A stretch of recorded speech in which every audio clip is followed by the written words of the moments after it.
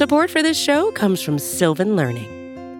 When children love learning, they can tackle any challenge life throws at them. Sylvan's Insight Assessment can help you determine if your child is ready for what's ahead. It can also identify gaps in learning and point out areas that could be of concern for your child so they can tackle what's to come. And right now, it's the best price of the year at $29. Go to sylvan29.com to learn more and get your child's assessment for only $29. That's SYLVAN 29.com.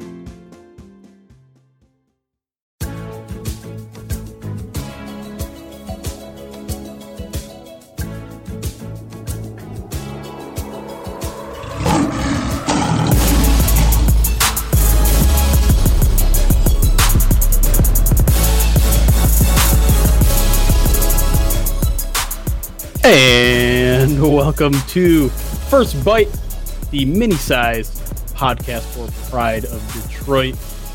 My name is Jeremy Reisman. I am the managing editor of Pride of Detroit, the interim coach of this podcast, and the mini version of it. You can find me at Detroit Online on Twitter, or just the regular Pride of Detroit account at Pride of Detroit. With me, as always now, I'm just going to say as always now, because your attendance has been impeccable lately, and I feel like everyone needs to know that. Ryan Matthews is with us for First Bite at Ryan_POD. Ryan, how are we doing this fine Thursday afternoon? Well, I'm doing well. Thank you for recognizing successes. Celebrating successes is very important in life, and that means a lot coming from the Dick Duran of the podcast. I don't even. Was that a compliment? That doesn't feel like a compliment. He was mildly successful. You know what? That probably accurately describes me as well. I'm going to take it. On this podcast, we are going to be talking about new Lions defensive coordinator Cory Undlin, who was hired this week. We were hoping to talk about all the Lions' new staff as they look to fill it out before the Senior Bowl. Looks like they're waiting until later in the week to do that, and we'll have the rest of that covered on the regular Pride of Detroit podcast on Sunday, assuming it gets done by then, which is probably a good assumption because everyone is traveling down to Mobile this upcoming weekend, and word is out that they've already told the Senior Bowl staff that they'll have their whole coaching staff in place by then. So we'll talk about it then. But now let's keep it to Cory Undlin. We'll also talk a little bit draft in the second segment. We're going to be introducing a new weekly segment, which we're very excited about, but I won't spoil it yet. Let's talk about Cory Undlin now, though. Let's talk about our initial thoughts of it, how it's maybe sat with us throughout the week. We've had a couple days to sit on it now, gather our thoughts, get all the emotional, impact out of the way. Ryan, tell me what your first thoughts were when the Lions hired Cory Undlin. Well, my first thought was who, and I think that was a lot of people's reactions. I don't know if I was anticipating a big name to all of a sudden come in and be the defensive coordinator. I probably shouldn't have expected that, but I think what the Lions got was a guy who is close with Matt Patricia. And I think once we found out his ties to New England, while brief, Matt Patricia does describe him as being a quote-unquote good friend. So is it fair to call it nepotism? Yes. But at the same time, the guy does have a track record. He does have quite a bit of experience. It seems like he's been a defensive coordinator in waiting for quite some time. Yeah. There's no doubt about whether or not he's put in his dues or whatever you want to call it. But he is definitely experienced as a defensive backs coach. He has a track record with him, as I just mentioned, but I'm a little bit turned off by the hire just because of the ties to Patricia, and it's not what I was hoping for as he did with Darrell Bevell. Right. But I think in a way, and this was my initial reaction, was this is exactly what we were expecting, right? A guy who has some ties to Matt Patricia, a guy who, probably was looking for an opportunity, not a guy that could have gotten other opportunities elsewhere necessarily, but a guy that knows what's expected of him. And, we weren't going to get a guy as much as people wanted a guy like Wade Phillips. It just wasn't going to happen. This is Matt Patricia's defense. It was going to be no matter who they hired. They weren't going to take someone who's drastically different. That being said, I will say I'm intrigued by this hire. I do think it's interesting. The guy has been well respected everywhere he goes. If I'm not mistaken, he's never actually been fired outside of being, outside of like a mass coaching change. I believe no head coach has fired him. Let's put it that way. Everywhere he's gone, he's survived. Regime changes unless it's a full regime change. And even in the case of the Eagles going full regime change under Chip Kelly, he survived that. So I do think he brings a lot of value. You never want to know how much you want to give a guy credit for what players say of them, because, there are plenty of players, coaches out there that are good at relating to players, but not necessarily good coaches. Jim Caldwell. Jim Caldwell is a great example, but it does mean something, especially to a coaching staff that needs a personable guy. Maybe, we've seen some butting of heads between Matt Patricia and some of the Lions guys, whether it's, on the surface or not. Maybe they've fixed that problems with their culture change through 2 years. Who knows? But Unland is definitely an interesting guy, and I'm not ready to slam him or say, oh, same old Lions or whatever. You never know. You never know, especially with a guy who's essentially being a first-time defensive coordinator. He did it back in his California Lutheran days as his first-time head coach, first-time defensive coordinator back in 2000, so 20 years ago. But he's a hire that I'm intrigued by. He's a guy that I'm willing to give a chance. Let's put it that way. Sure. And I'm willing to give the guy a chance too. And I think what you said, Jeremy, kind of sums it all up. This was the type of hire we were expecting. Mm-hmm. And considering he is a player's coach, by all accounts, it seems like he is a guy who won over people in every locker room that he went to, especially with this Philadelphia Eagles locker room. For as bad as the defensive backs were in Philadelphia, if Jim Schwartz wasn't going to be the guy, they wanted Corey Unland to be their defensive coordinator. And I think having a guy like that in here, as you mentioned, Jeremy, a guy who is a player's coach, I think that is a nice juxtaposition from the role that Matt Patricia has clearly taken on. Seems like Matt Patricia is willing to be the bad guy. He's willing to be the guy who is initiating the culture change. He seems to be the guy who wants to fight tooth and nail to make Detroit the place that he envisions it to be. I think getting a guy like Unland, if you've ever seen the movie Miracle, it's like Herb Brooks and his assistant coach. Like it's clearly a little bit of good cop, bad cop, and maybe that's what Matt Patricia had in mind, and maybe that's who Paul Pasqualoni was. I didn't hear anybody ever say anything bad about Paul P. So, and I'm willing to also kind of concede the idea that he survived regime changes. He also never really got fired from anywhere, but he was definitely on the chopping block in Philadelphia. He was. I think that he was ready to go. The Eagles had the opportunity, because it is a lateral move, to move from defensive backs coach to defensive coordinator. They had the chance to block the hire, but they didn't. And clearly that means that a change was bound to happen, because Philadelphia's defensive backs were just that bad. Now, how much does that have to do with Unland? How much can Unland really do? He's not the defensive coordinator in the first place. I don't know. But that's why I think my initial reaction was nepotism, but it's not necessarily negative in that sense. It's like, well, yeah, Patricia's clearly going to hire a guy that he knows, he's comfortable with, and he's going to fill this very specific role.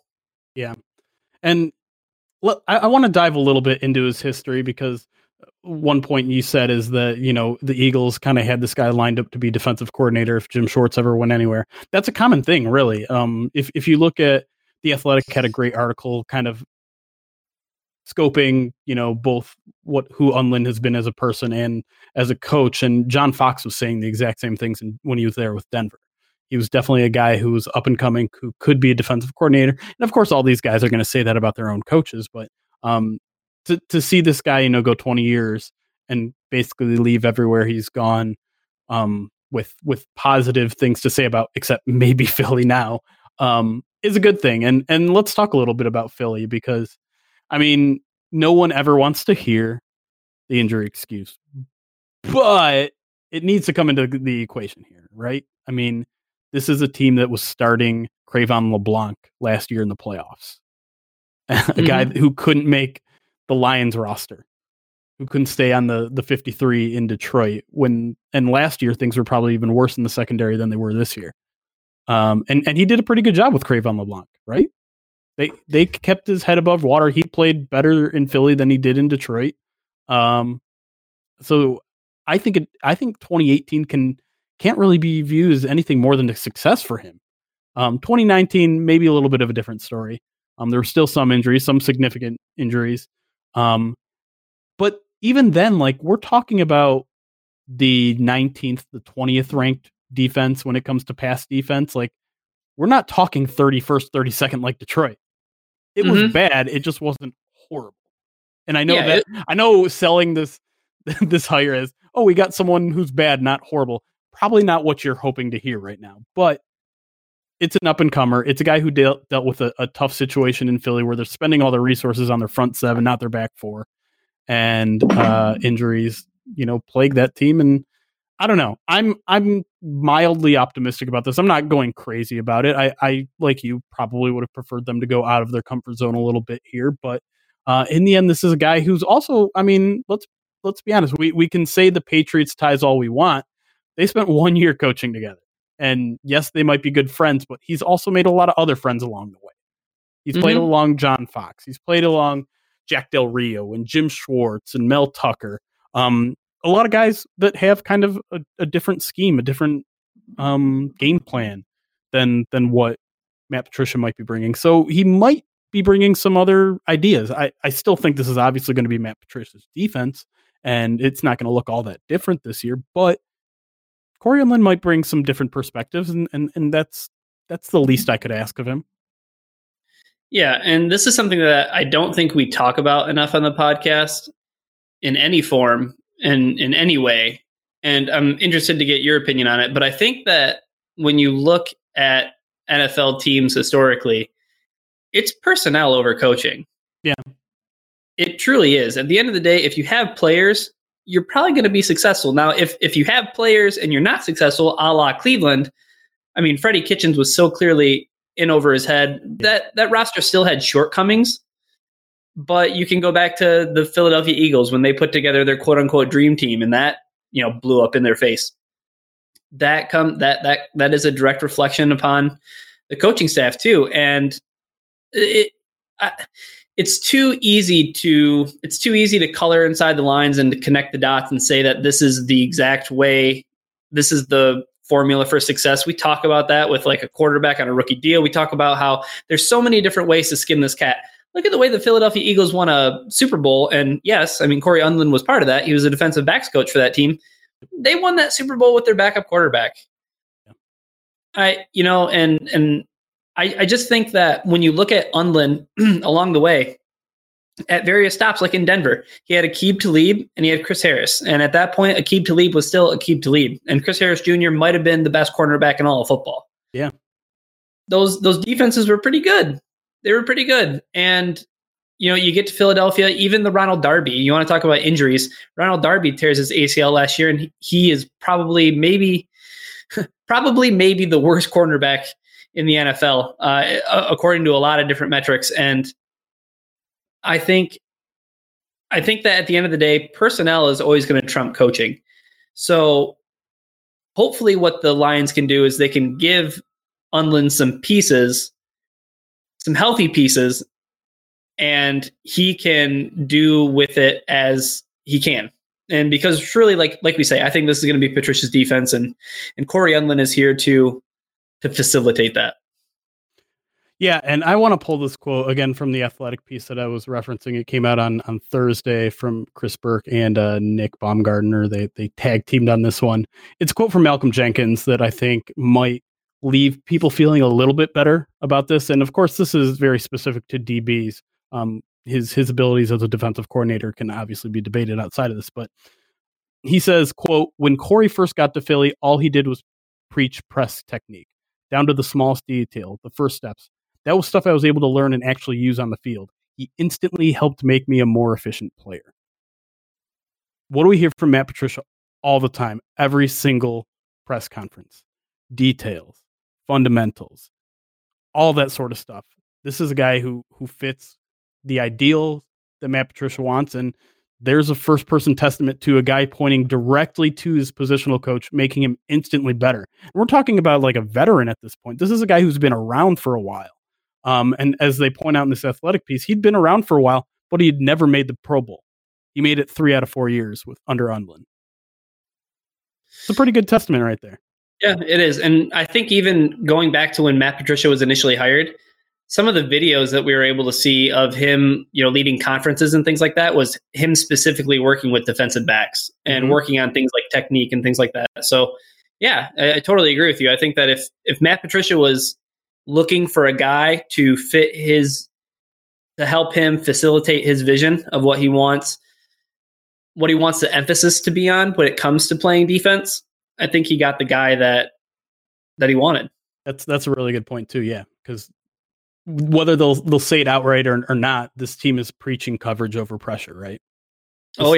This team is, and it's an ongoing debate in the analytics world right now, but they're definitely firmly in the place of they prefer better coverage over more pressure. And this move, I think, solidifies that. Yeah, totally. All right. That's Corey Undlin, baby. That's Corey Undlin to a T. We're still waiting on everyone else on that defensive staff. They still have to find a linebackers coach, a DBs coach, a strength and conditioning staff, and a tight ends coach. But we will talk about all that, as I mentioned, next Sunday, this upcoming Sunday, when hopefully all those people will be in place. Until now, that's it for Coaching Talk. When we come back, we're starting a new draft-related segment that you're going to hear every week on First Bite. I'm excited about it. I know Ryan's excited about it. So stay tuned. That's coming up next.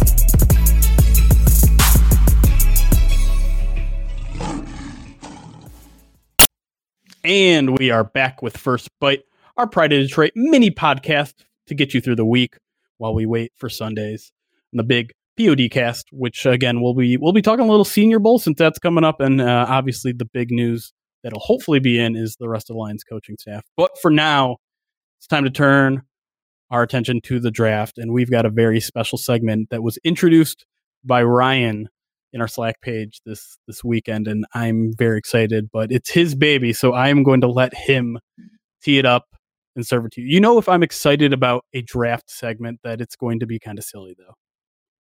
Yeah, Jeremy's always tongue-in-cheek whenever he's excited about the draft, but let's get right into what will become a weekly recurring segment here on this little mini cast we do. Tua Talk. Tua Talk. Tua Talk, and let's talk about the latest and greatest left-handed quarterback from the University of Alabama, Tua Tagovailoa. Look, I did it perfectly on the first try. So let's see what is going on in Tua world. Earlier this week, it was actually yesterday, which was Wednesday, if my days are correct. Yep. Former Alabama quarterback Tua Tagovailoa expected to be healthy and throwing for NFL teams by April, according to... Let me get the source real quick because it is always important to get the source for Tua Talk. Mike Rodak of the Alabama.com. The Alabama.com. The Alabama.com. Now, when it comes to Tua Talk, and we are going to have Tua Talk each and every week, I think what's important to note is that some of these things are going to be relevant to Detroit Lions football, and some of these things are going to be completely irrelevant to Detroit Lions football. Specifically, the idea that Tua is ever going to play quarterback for the Detroit Lions. Yeah, I think before everyone turns this podcast off and yells at us, let us be clear that neither of us are advocating for Tua to become a Detroit Lion. Everyone realizes on this podcast that it's never going to happen. So half the time, Tua talk is absolutely going to be tongue-in-cheek, but we're going to have fun with it. But in this case, the news might actually have some sort of relevance to the Detroit Lions, and not in the fact that, oh, he's going to work out for the Lions and maybe be their third overall pick, right? Yeah. So let's talk about why it is relevant to the Detroit Lions. Yeah. Do you want to take it? Yeah. It's your segment, so let's get right into it. I mean, if Tua is healthy and he's ready to throw, and according to this article that was written by Rodak on Alabama.com, he says that longtime NFL agent Lee Steinberg, who Tua hired last week, is expected to hold about a 40-minute session in which he makes 60 to 80 throws in front of scouts. I think that's more than anybody was anticipating him doing. Mm-hmm. I think people, especially after that hip dislocation and fracture, I think a lot of people were expecting him to be a wild card. And I think a lot of people were expecting his health to not be even close to that level. So I think a healthy Tua and a healthy Tua who can go out and then make some throws that impress some scouts and at least ease their mind that, you know, this hip injury hasn't affected his ability to throw the football or to look like a quarterback, because that's really all that this is going to do, right? Like, this is just going to help him pass an eye test. Yep. And there is no pass rush. There is no anything like that. It's 40 minutes of just throwing the football. And I think that it's simply just to check the box and say, Tua can still throw a football. And I've seen it with my own eyes. It's the Colin Kaepernick workout where you can pretty much only look good. Like, I mean, everyone will pick out what they pick out of a throwing contest with mm-hmm. no defenders. But yeah, I think the overall thought here, though, is just the more good injury news, the better for the Lions, because I think that's the biggest knock.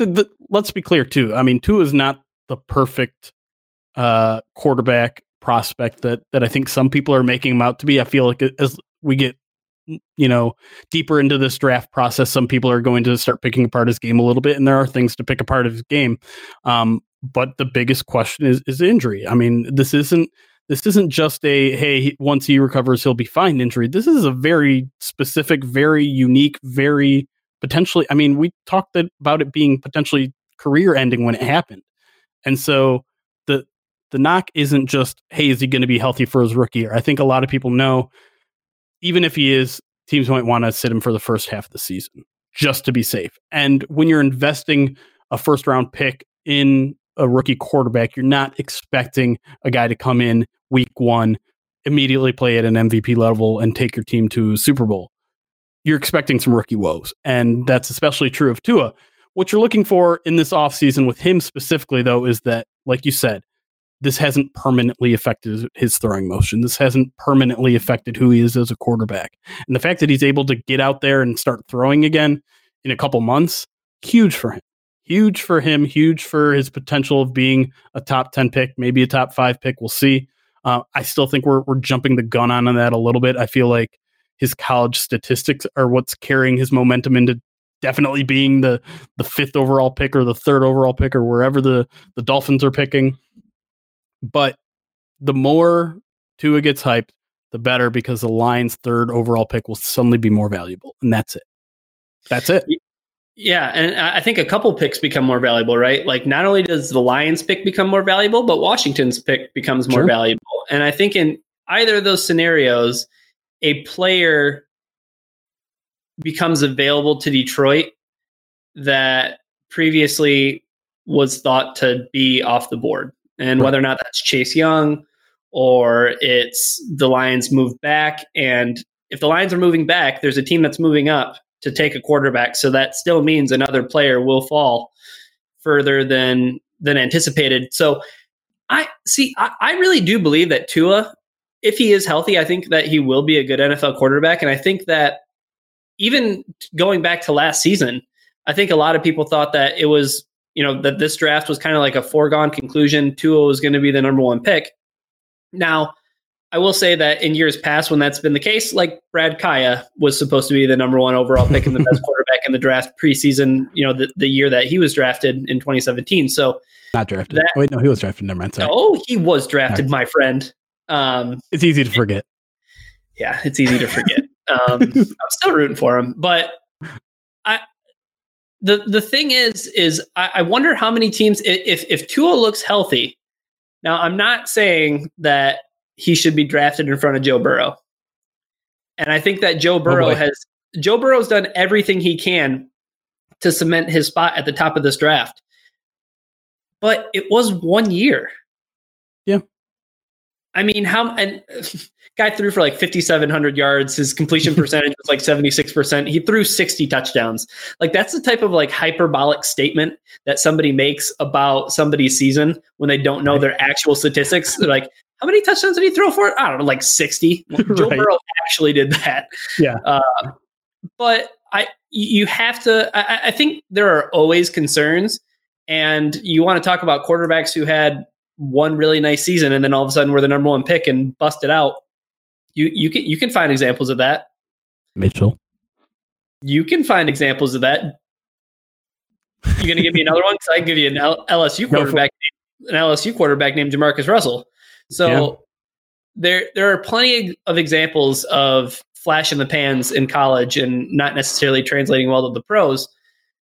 I'm not saying that about Joe Burrow, but what I'm just saying is that while Tua has these injury concerns, there are other, is maybe not equally as valid, but there are concerns that can still be had about other quarterbacks. And I'm just on the Isaiah Simmons bandwagon now, by the way. That's me. Yeah. That's who I am. Yeah. I'm still convinced, and who knows what position Isaiah Simmons will actually play, but I'm convinced the Lions are just content with their linebackers, so I'm not even going to bother getting my hopes up. But just before, and we can talk about Isaiah Simmons a little bit if you want to close us out here, but the point I want to yes, to close out to a talk. The one thing I do want to say is just like, and I'm sure Lions fans have already imagined this scenario, but let's say the first 2 picks go as we all expect them to. Burrow goes 1, Chase Young goes 2. Then the Lions make that trade that literally everyone seems to be predicting. Like, not just in Detroit land. I've seen guys over at the Draft Network. I think Matt Miller even did it over at Bleacher Report. They trade down to 5 with the Dolphins. Dolphins grab Tua now. And now you're left with a beautiful scenario. Like, if you want to go defense, you're now guaranteed to get either Jeff Okudah or Derek Brown. Guaranteed. And you got an extra second or third or whatever you got for trading down. Like, that's beautiful. I will take that. If you were to hand me that opportunity right now, I'm saying, screw it. I don't care. I don't care about the odds that Chase Young falls to 3. Give me that deal right now. I want that. Right? Yeah, absolutely. I think you're guaranteed one of those guys without a doubt. And who knows? Maybe even Chase Young falls to 5 because the Giants clearly want to run the football. Maybe they just take another running back. Stop it. Stop it. But I'm definitely intrigued by Isaiah Simmons, and I know that people will talk about the fit just because he isn't the size of linebacker that Matt Patricia covets. Right. But, and if you could do me a favor and just pull up his exact measurables for me. I can try. Yeah, I know you can do that. Isaiah Simmons kind of more so fits the mold of who Jared Davis is in terms of his size, but his athletic profile is even more shocking. I think the guy ran a 4.31. I saw that video of him trying to, he basically was running side by side with I want to say the LSU running back. I can't remember his name. Is that Etienne or whatever? Oh yeah.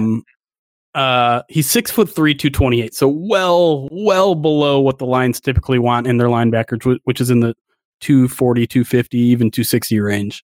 Mm-hmm. Yeah. And the Lions like their linebackers big, slow, and hulking. So yeah. I'm not sure where he would fit in. Maybe he could play some type of box safety role where you can do interesting things with him off the. My only thing is that if you can't find a spot for Isaiah Simmons on your defense, and I think Dane Brugler said this earlier in the week on Twitter, but he was like, if you can't find a spot for Simmons on your defense, then you should fire your defensive coordinator, because he clearly isn't imaginative enough. And I think that he's just going to be a player. I think he's going to be a guy who routinely maybe racks up 80 to 100 tackles a year. I think he's a guy who would consistently get into the backfield. I think he's a guy who would be a legitimate threat coming off the edge as a pass rusher in, unique looks and fronts and situations. I really like him. It's too bad that I'm just not a fan of another team, because I don't envision him being a legitimate prospect for Detroit. Yeah. Yeah, and I feel the same way, and our buddy Eric Schlitt over at LionsWire put a fantastic piece together about where he would fit in Detroit, and he agrees with one of the guys in our chat that says he's actually kind of best served to play the role that Tracy Walker already plays. Mm-hmm. And it's an interesting idea, and if that's the case, then yeah, there's almost no chance, I would say, that the Lions would draft him, because they love Tracy Walker, and Tracy Walker is playing really well right now. So I don't know. He's an intriguing prospect. He seems like a lot of fun, and I think he's one of the hottest prospects right now in terms of Lions and what they want, because he played fantastic in the national championship game, because he's so versatile, which is something we know the Lions covet, and because he does everything. He does everything that the Lions need to do better. He pass rushes. He's good in coverage. He's fast. He's rangy. He's just an exciting guy out there, and I think everyone's just excited to see what he's going to do at the next level. I just think it's unlikely he does anything here. I really don't think he's a guy on the Lions' radar. It's a bummer. But one guy who isn't on the Lions' radar? Who also isn't? No, who isn't on the radar? Who's Tua Tagovailoa.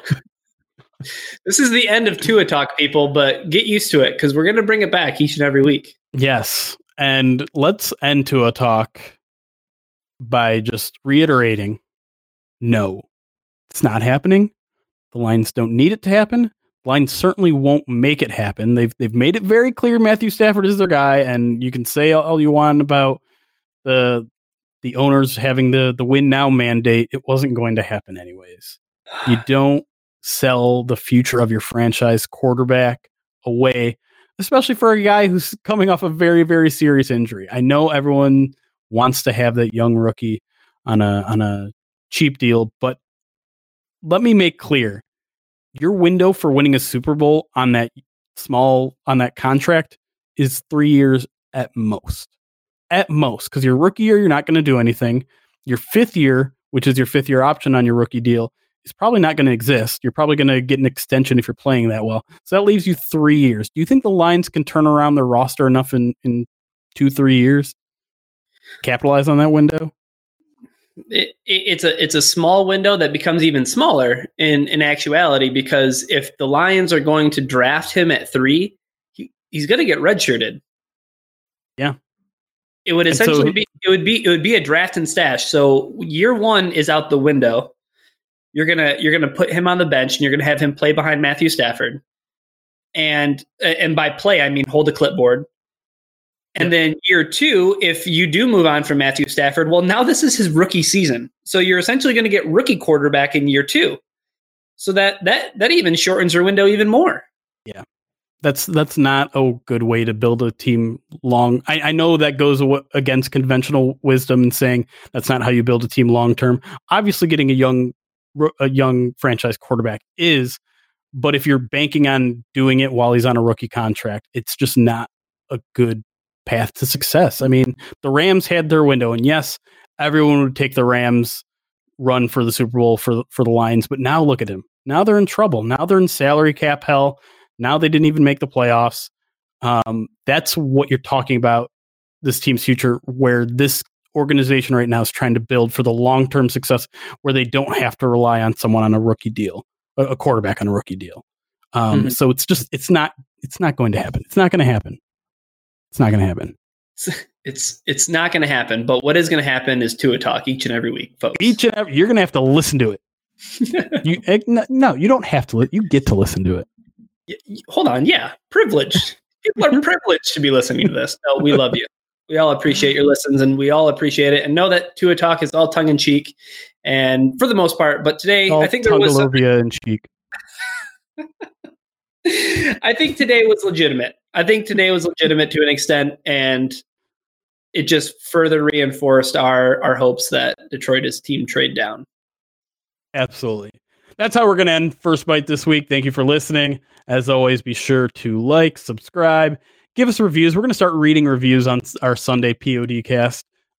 So if you haven't done that, go over to Apple Podcasts. Give us a nice review, and we will see you guys on Sunday. See you Bayside Bay.